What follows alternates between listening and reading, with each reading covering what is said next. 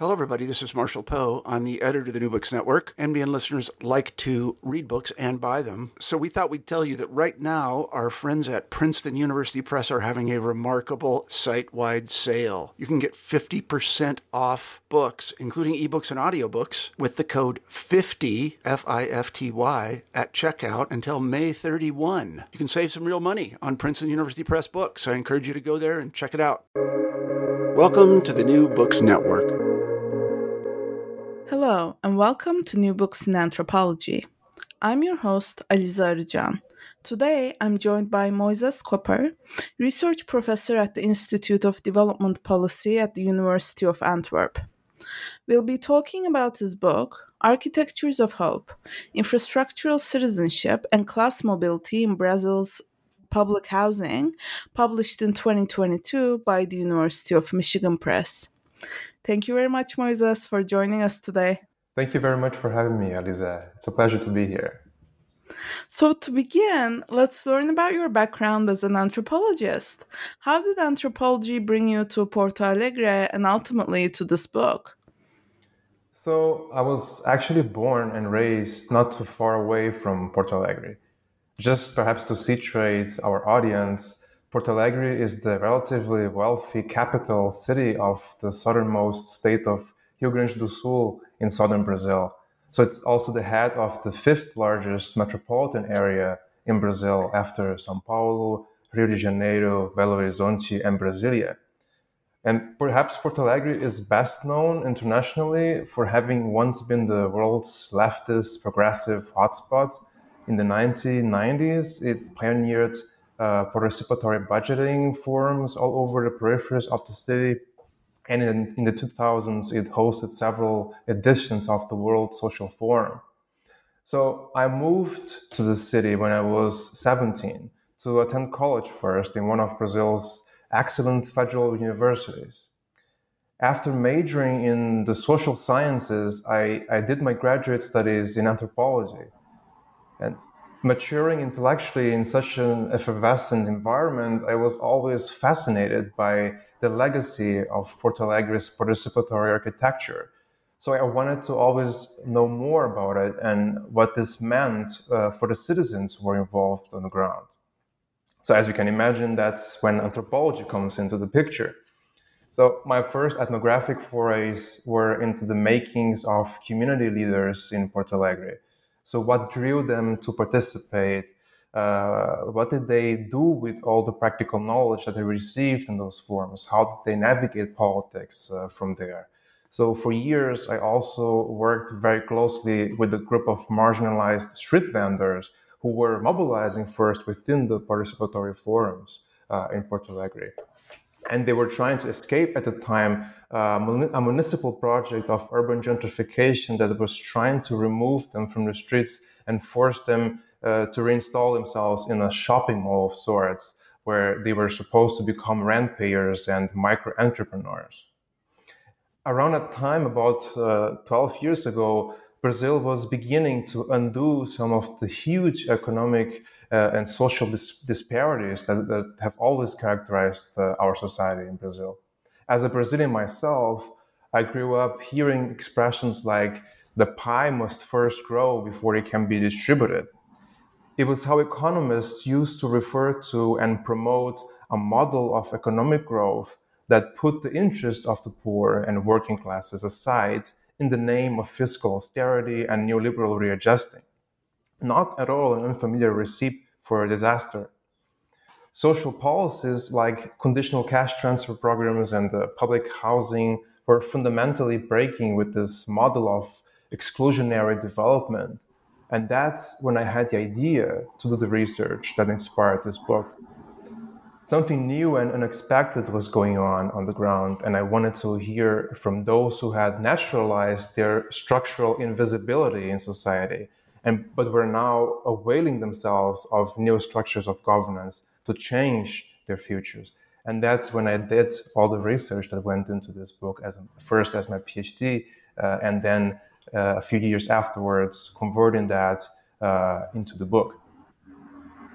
Yeah, thanks so much for really orienting us to the broader context of the book, both the geographic context but also the sociopolitical context. And with that, I want to jump right into one of the core concepts of the book, which is hope. So, just like you beautifully oriented us to Porto Alegre, I was wondering if you could orient us to the Minha Casa Minha Vida program. And I'm also curious about what about this program lead you to not just hope, but to the subjunctivity of hope.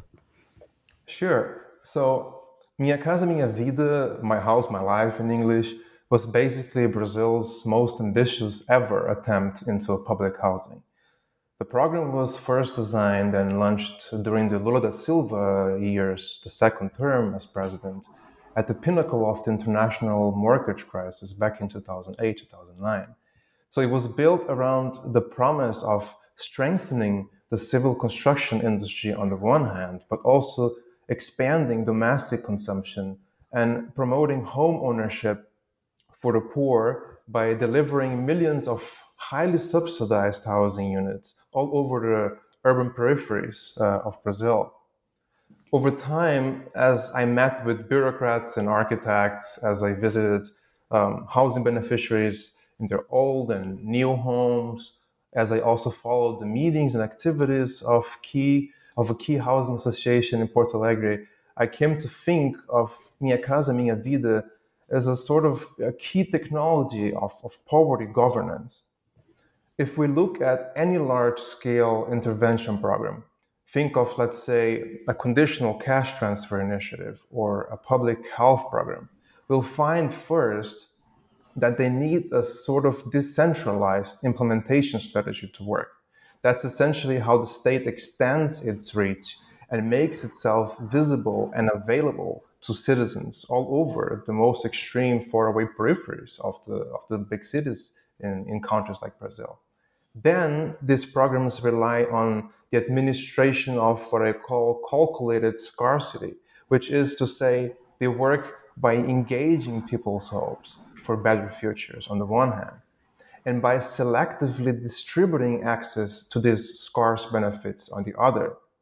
So what results is an uneven geography of visibilities and invisibilities, of inclusions and exclusions in these programs, of new opportunities, but also of new challenges within the urban fabric. In Porto Alegre, things weren't that much different. From the beginning of the political mobilization that I followed on the ground, people knew that there wouldn't be homes for all. But there was something that kept these people coming and going and engaged against all odds. So I began to see how hope itself was important, both politically and effectively. It was used to mobilize and organize and rank activists and their merits to earn a home.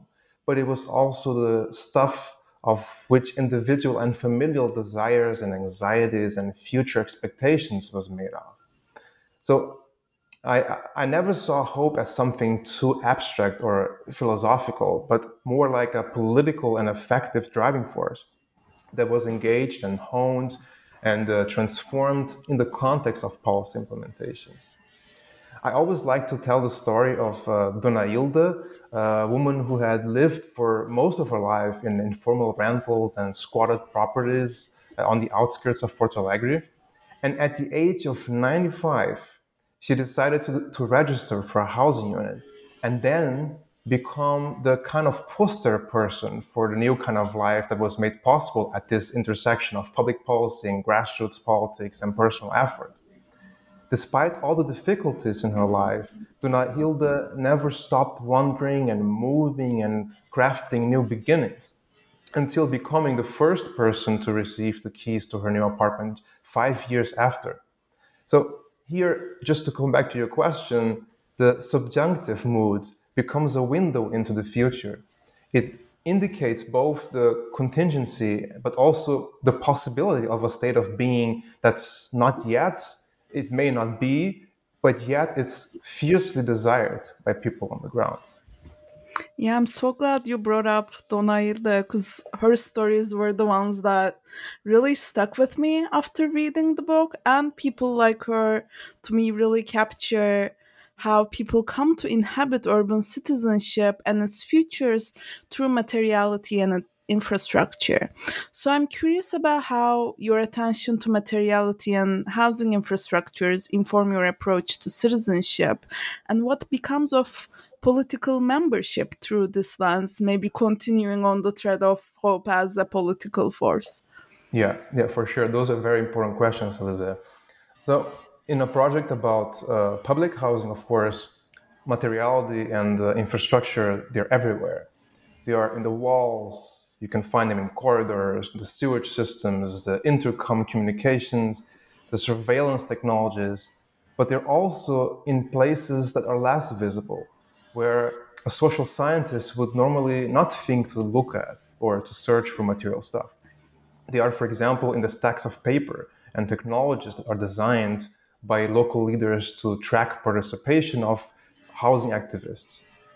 We're talking about, for example, the things I saw in the field, computerized signing logs and handwritten records of meetings, the production of membership cards with personal information and pictures and bookkeeping registers.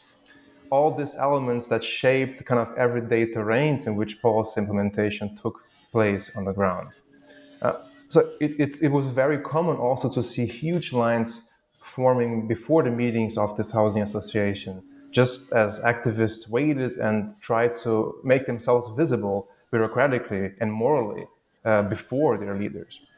So these technologies of participation, they're critical because they provide a collective framework for the reorganization of individual hopes into a sort of collective asset.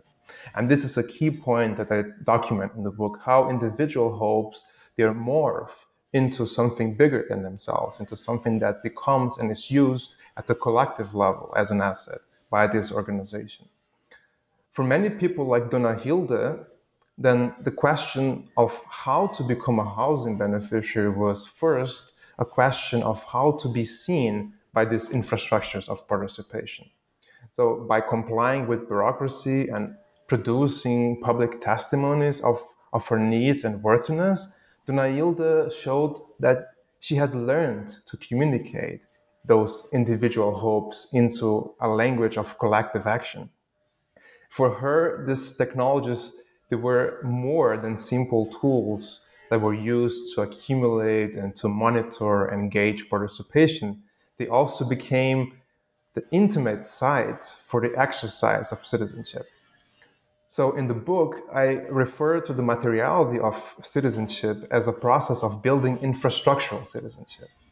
So, on the one hand, the very concept of infrastructural citizenship is about how activists go and create the conditions to access a home, which in Brazil is a fundamental constitutional right. But on the other, at a more mundane and ethnographic level, there is something unique also in that infrastructure itself becomes the grounds for citizenship. Infrastructural citizenship then is also about how people experience the whole process of mobilizing for housing and how that itself creates new kinds of sociability that are mediated by the very materials through which people socialize as a political process.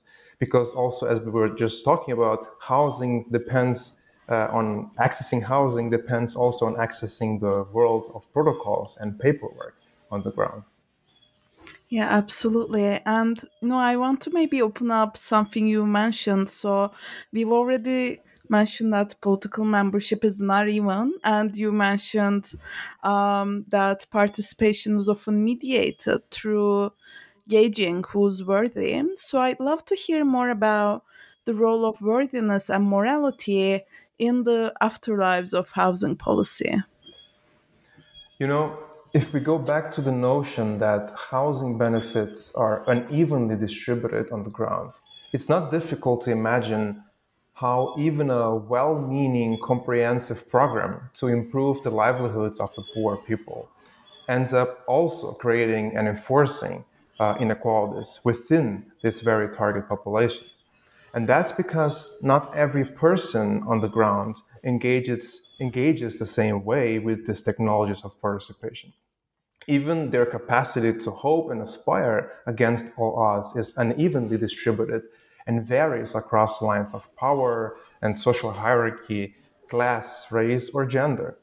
So many housing members then they saw paperwork as a technology that was meant to create new differences among the poor by ranking their merits and efforts to earn a house. These ranks were pretty much based on how much moral work one had accrued over time. So the housing members took them as a more or less objective measure of their worthiness to become homeowners. So that in practice, this process enabled leaders to enforce a discourse of rights at the same time as they were also able to justify controversial decisions in technical terms. And that's why over time, infrastructural citizenship also creates new regimes of inclusion and exclusion of the urban poor from the urban fabric. It lends emerging differences a sort of moral framework to hold on. So let's think, for example, about what happens as people wait many times for years until these scarce benefits find their way into the hands of those who really need it the most. There's a certain temporality at stake here that ultimately legitimates and sustains these new social and moral differences. Scholars sometimes take the temporality of waiting to mean an empty time. Nothing could be farther from what happens on the ground if you really look at it.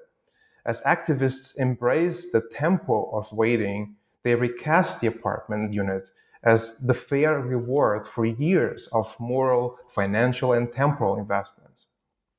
So the time of waiting is not an empty time, but actually a time in which people prepare, anticipate, participate, accumulate knowledge, engage with documents, and produce public testimonies about their needs and will to thrive.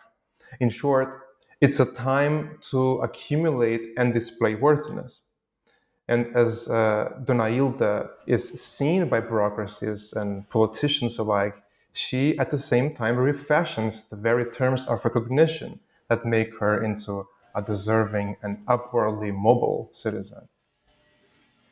Yeah, I really appreciate how you draw our attention to different kinds of waiting, right? And in the book, you also um, draw our attention to different kinds of hope. And one of those that I want to talk about is hopes around class mobility. So, in the book, you show us that hopes around class mobility are not straightforward, but instead you conceptualize these hopes as a topography entangled with consumption. So, can you speak more to your topographic approach to hope and upward mobility? Of course, yeah. First, it's important, I think, to note that market inclusion and consumption were thoroughly embedded in the design of Minha Casa Minha Vida projects. So, for example, each beneficiary received a credit card sponsored by Brazil's largest public bank with a pre-approved credit limit of some $2,000 to purchase furniture and appliances for their new homes. This initiative was supposed to minimize the social and financial impacts of moving. But as soon became clear, the credit program was also meant to develop sort of like responsible and informed consumers. Through kind of interactions with consumer objects, these beneficiaries they were supposed to learn how to make their desires of improvement fit within their budgets and within the physical limits of the apartments that they were receiving. And critical to this endeavor was the way in which the Minha Casa Melhor, this credit program, was designed. So Minha Casa Melhor had 14 different categories of goods, each of them specifying a price cap that limited how much beneficiaries could actually spend per item. So to take, for example, use of all credit, beneficiaries had to diversify their purchases and think of the house as a holistic space where ideas of comfort, of well-being, and privacy all came together. So in practice, I noticed that this governmental credit was combined and recombined with other payment methods like in-store credit lines or borrowed credit cards, and even like personal savings that people had. as I was observing interactions between salespeople and beneficiaries, I also noticed that the price caps that the program stipulated for each category of goods were constantly renegotiated in practice to make space, to make room for dreams of consumption. So, and I also, it's very interesting because I also documented several complaints from disgruntled consumers, right, about the quality and the variety of goods, but also about how they were treated, sometimes condescendingly in retail stores as, first-time consumers. Now, thinking of all this material, I always think about the question of what did it actually mean in practice, for these first-time homeowners to be included in consumer markets. We have so much literature about that and the new liberalization of consumers and the poor. And I'll say that in a society that's still hunted by socioeconomic inequalities like Brazil, emergent low-income consumption was both a marker for a new class positionality, but also an act of political imagination. Homeowners had to develop new skills to navigate the limitations of low income markets and make practical decisions about consumerism and money allocation. So, in other words, their dreams of upward social mobility required them to reconvert hope again. So once people moved to the project and they started to see themselves as first-time homeowners, they had to think again of hope as something that they needed to mobilize critically to renegotiate the terms and boundaries of their own infrastructural citizenship. And the materiality of money and credit here is key because it allowed beneficiaries to transform their ideals of the good life into something concrete, into something that they were able to adequate to the space and the budget they had. So these instruments, they equipped beneficiaries with an economic but also a moral language through which they found themselves prioritizing and calculating, recalculating, recalibrating expectations. And they made it possible, in other words, for residents to fulfill their ideals of privacy, of comfort, of fairness and dignity through the very design and implementation of these consumer markets. Absolutely. And you mentioned that these hopes of upward mobility require certain skills, and you also show us in the book that they require certain kinds of sensorium or the development of them. And my next question is sort of on the methodological side of that. So I'm very curious about the methodological demands of attending to these kinds of sensorium or middle class sensorium as you call them. So how did you orient yourself to sensate worlds throughout your fieldwork? Yeah. So I'm in the book. I'm basically speaking about how through these consumer markets and the political legacies of their mobilization, this housing beneficiaries were able to build a sort of like middle class sensorium over time. So I'm basically thinking of a middle class sensorium as an ethnographic attempt to rebuild the complex, and moving constellations of images, of affects, and infrastructures that people use to define what it means for them to become middle class citizens.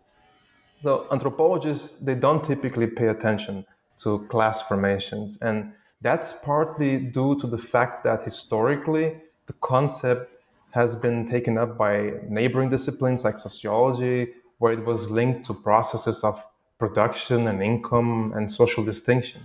But it's also, I suspect, because it's difficult for anthropologists to work with such a broad methodological lens in a field that is trying to always find ways of theorizing through empirical materials, right? And to never lose sight of the complexities and the experiences and historical realities that shape people's lives. So when I was conducting fieldwork with housing activists and later on in the project between 2012 and 2015, Brazil, like many other developing countries at the time, was being reconceptualized perhaps through the work of economists and other public experts as a sort of a middle class country. So as I show in a different part of my research, this was the result of new metrics on poverty and inequality that were spearheaded internationally by organizations like the World Bank, but also domestically in Brazil, across circuits of science and policymaking and markets. So during the presidency of Dilma Rousseff, for example, efforts were made to bring together experts and practitioners to rediscuss Brazil's official stratification system, essentially depouring the Brazilian society. So dozens of millions of people were said to have moved out of poverty all of a sudden into this newly defined Brazilian middle class. And that included, of course, people in the public housing sector, right? People who were living on 2 or 3 minimum wages of monthly domestic income, which back and at that time in 2012 was roughly $500 per family per month. So in Architectures of Hope, I'm interested in what happens after people move to the projects in search of a better life. How do they convert the hopes that drove them to the projects into aspirations for material upward mobility, right? And how are they defining themselves, if not as new middle class citizens on the ground, right? I wanted to not only probe the reach of this wide ranging discursive incitements, but also understand how people themselves define the experience of inhabiting the middle, right? This like elusive social and political and experiential space that policymakers and development practitioners hail as the way out of poverty. So let me very briefly perhaps tell you the story of Seu Juliano. He was 65 when he became famous at the field site for moving to the construction place in 2013 and then residing inside of a construction container for months before the apartment complex was ready for habitation. Living amid the debris, he put together a makeshift office and he attended to the housing association members as they called or visited for receiving updates on the construction, right? And then 2 years later, in January 2015, I came back to visit Seu Juliano, this time in his new apartment. He had just moved in a few months earlier. And if you thought about the crumbling living conditions in the container, you wouldn't recognize the elegant and well-dressed man that was standing in front of me, right? Like a comfortable environment packed with technological objects emerged in lieu of sand and debris. So Giuliano even brought along the stray dog that kept him company at the construction site. The difference being the animal was now groomed and leashed and labeled a pet by him. So, and from the comfort of his new couch, of his new apartment, so Juliano had lots to say about the infrastructural citizenship of poor Brazilians. And I want to just quote his words, which I think are very poignant words for us to understand and go back to the question of class again and how we study this in anthropology. He said, "Where I lived before, there was no class. People were expendable. Now they are proud users of cards and buy in stores. Even their skin looks better. They're smiling more often. All of this affects your mind. You start to develop a class." So there's so much that could be said here about these pointed words, right?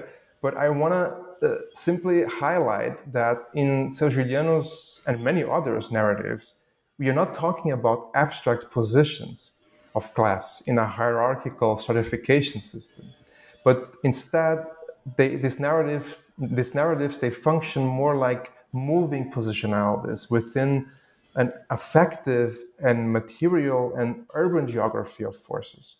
They reveal topographies, like we were talking about earlier, of a before and also an after, right? So the imaginaries associated with these places and the concrete experiences and histories of class that they evoke, they can be understood, and this is how I call it here, a middle class sensorium. So a middle class sensorium is about the ways that people find to defy this rigidity and the verticality of a certification system. It's about making sense of the affects that are generated as people work toward achieving a middle class status. But it's also about recognizing the very fragility of this project of upward mobility, which involves actually a variety of vectors, not just up and down, but past and present, left and right, the social ladder. So it's very much about what economists and sociologists would miss entirely if they looked at the story of Sergio Leone. Right. And, even in your response, I was thinking about how the word after is perhaps very important in the book or in my reading, not to impose a linear, temporality on the lives of people we're discussing, but what made me think about this also is how you describe Architectures of Hope as a book that traces the afterlives of policy. So I'm curious about your methodological approach to an ethnography of policy and of its afterlives specifically. Yeah, that's a very interesting question. So, from the beginning, I wanted Architectures of Hope to take a sort of long-term perspective on policy implementation. To me, the workings of time are pivotal. And this is not only because, as an anthropologist, I want to get a thicker, perhaps more realistic sense of what's at stake and what's going on the ground, the impacts and the empirical ambiguities, perhaps, that are ingrained in contemporary social policy. I also want to think ethnographically, again, like we were just talking about class also. I want to think ethnographically about questions like policy implementation, and how we can really go about that empirically. So just to give an example again, during fieldwork, I heard from different activists all the time that we are the ones making public policy a reality. They used to say that a lot, and I was always puzzled by what exactly they meant, when they told me that in the most different of scenarios and contexts. Because people used to be very, outspoken about the value of their grassroots work and how that was critical for them to achieve, recognition as citizens, but also to give the housing program, a public face, right? So as an ethnographer, I want to take their pledge seriously. And I began asking, how were their efforts actually shaping policy outcomes? And how were their efforts figuring in public accounts of the housing program in Porto Alegre? So documenting these changes and impacts, they require us to be there, right, in the field for extended period of times, to interact with people, to sometimes you live with somebody for some time, to really stay close to the field and to really experience the everyday lives that people the things that people go through when they make public policies a reality. And that's because from an anthropological perspective, you can think about the public policies the same way you think about technologies or other dispositives, right? Policies are vivid, they're dynamic, they change over time, they're co-produced by all the actors involved. Of course, they carry their own rationalities and the rationalities of the designers that made them, but at the same time, they are taken up in so many different ways and in messy and unpredictable ways. And then they acquire a life of their own. So in the book, I reflect on all of that, and I call this method of tracing the long-term effects of public policies in practice policy afterlives. And this is an approach that essentially takes us away from mainstream or linear models and understandings of policy towards considering the ways in which actors and institutions and concepts and technologies all interact to shape local microcosms of intervention. It also pushes us to think about the sorts of social fields that emerge as these programs are rolled out on the ground, and how powerful actors take up the results of these interventions to give new meanings to their programs, right? To increase, to increase ultimately the capacity of policies to travel well from context to context. So understanding the everyday terrains of policy implementation requires us to follow the various threads and scales of these development projects. From, in my case, from the association members and leaders and their political and social endeavors, to the beneficiaries in their old and new homes, to the architects and the housing experts, the politicians and the market representatives, always looking at how they interact and how they reshape fundamental questions around governance and belonging. Yeah, thank you very much for outlining this so eloquently. I can imagine it will be very beneficial for our listeners who are working on their own projects. Something else that struck me was sort of how infrastructures keep bleeding into your fieldwork, either making it possible or at times tempering it. And maybe that's fitting, since you've written a book about infrastructural citizenship. But I'm curious about how infrastructures figured into your methodological orientation, especially the infrastructures around security. Yeah, so earlier when we talked about the ubiquity of infrastructure and the role of infrastructure in shaping political spaces of participation and intervention programs on the ground, here we also go back to infrastructure then when we think about what happens after people move to the housing projects, right? It's a critical technology also in the ways that beneficiaries they attempt to secure their newfound achievements as homeowners after they move to the projects. So it's important to stress here, perhaps, that Minha Casa Minha Vida apartments, they have to follow a standardized architectural plot that includes 2 bedrooms, a bathroom, a lounge area, and a shared kitchen and living space.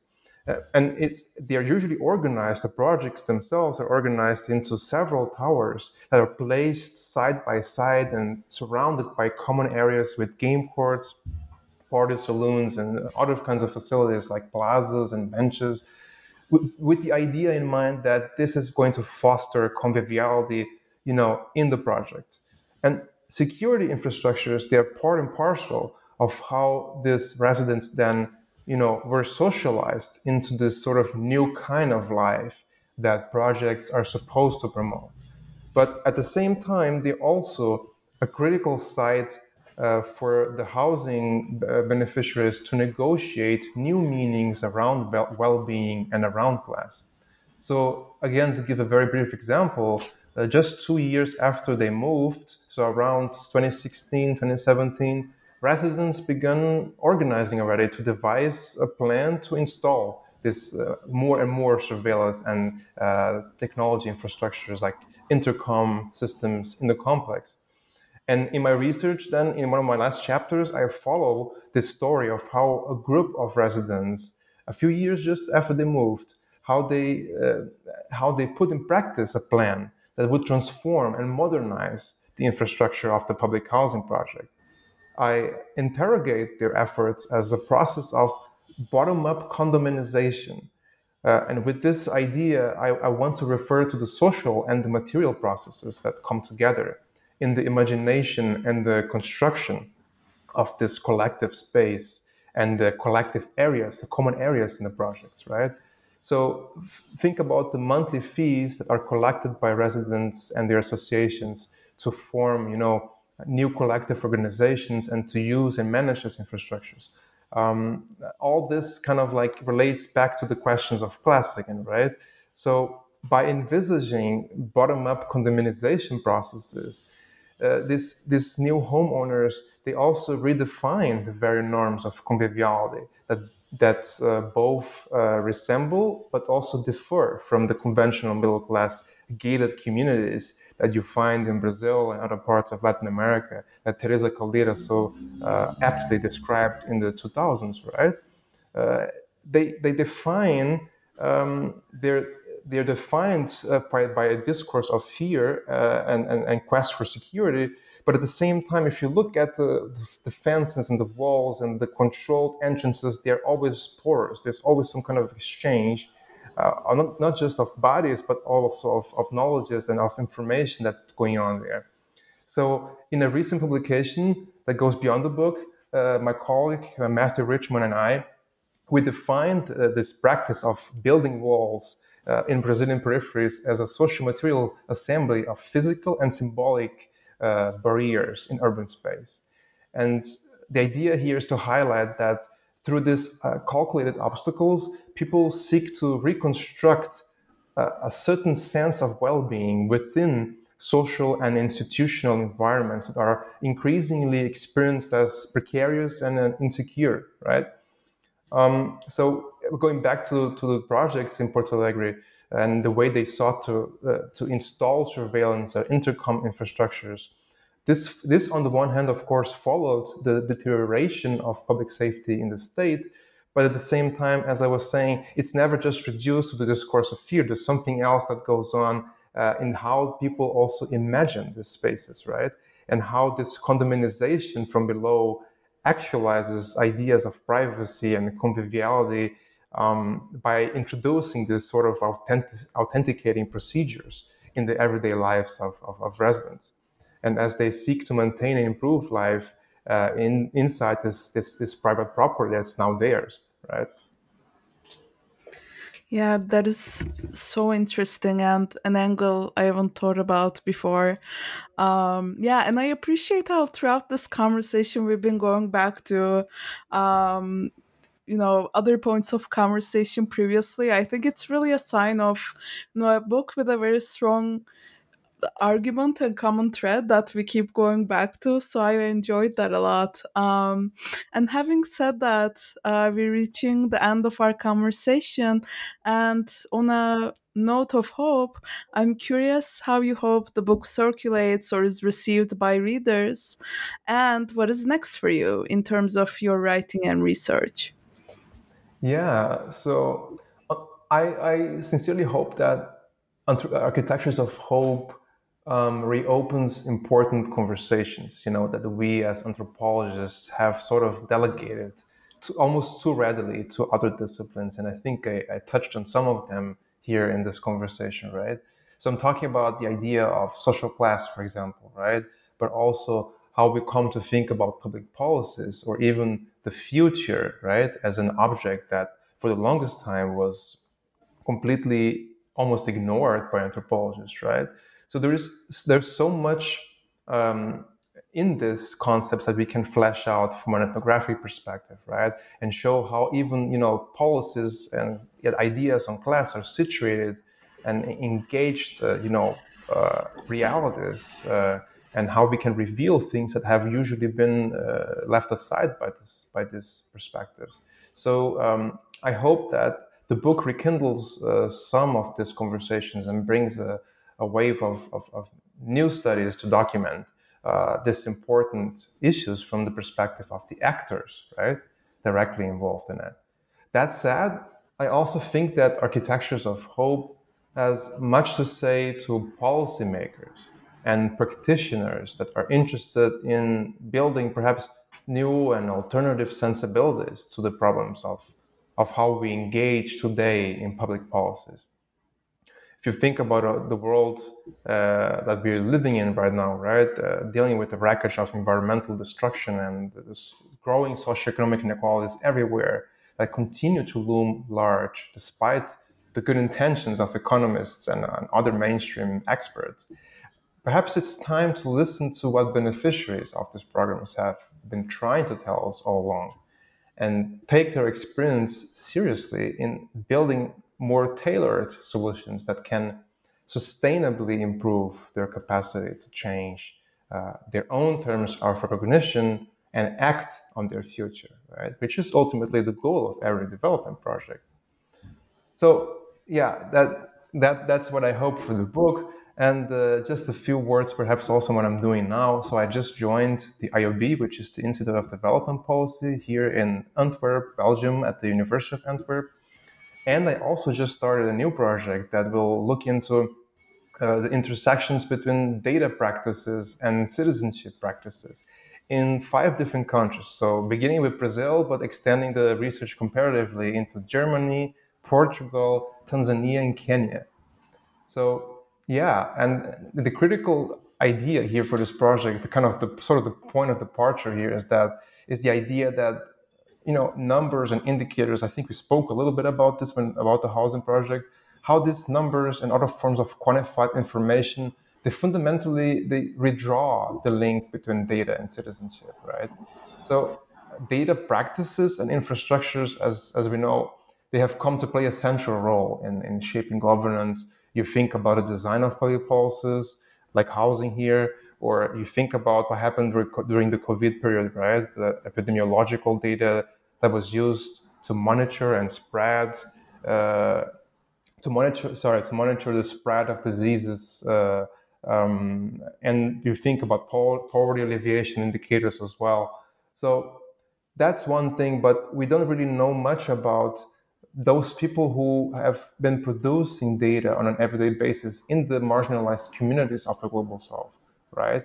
Which is an area that has barely seen any research yet, right? But we know that people in Rio de Janeiro, in the favelas, for example, they have been producing their own numbers to counter, the absence of official statistics in some areas, for example, or to contest even the public numbers that governments produce about them, right?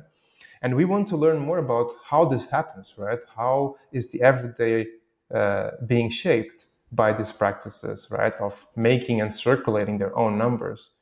That if you look at the recent scholarship about this, there's not much again, and people tend to focus on this oppositional view between official statistics and the activist use of statistics as a form of denunciation. But I think we need to look closer at how these different scales of data production by citizens, by marginalized citizens are actually, interacting with official statistics and using and availing themselves in a reciprocal process, right? And how in this process you have new forms of identity and subjectivity emerging on the ground, right? So we will just establishing still our data lab, but we will simultaneously try to study top-down and the bottom-up data initiatives that involve the space of agency of citizens and experts. So we want to think about both at the political level, but also think about the poetics of this data that's being produced, right? And in the same process, also reposition ethnography as a sort of foundation for multidisciplinary theory of informational citizenship, right? So the project is very much still in its early steps, but we have received an important grant from the European Research Foundation, and we will bring together a broad-ranging team of experts, from anthropologists to sociologists and historians, to generate multimodal and applied outputs and integrate academic knowledge with practitioner knowledge and also citizens in these different parts of the world. Wow, that sounds so fascinating. And I personally will be looking out for your arc from infrastructural to informational citizenship. But for now, thank you very much, Moises, for joining us and for your insights. Thank you very much for this opportunity, and I hope to be back one day to report on the current research in the future. We'll be happy to have you back. I'm your host, Aliza Arjan. This discussion of architectures of hope, infrastructural citizenship, and class mobility in Brazil's public housing, published by the University of Michigan Press, is brought to you by the Anthropology channel of the New Books Network. Thank you for listening.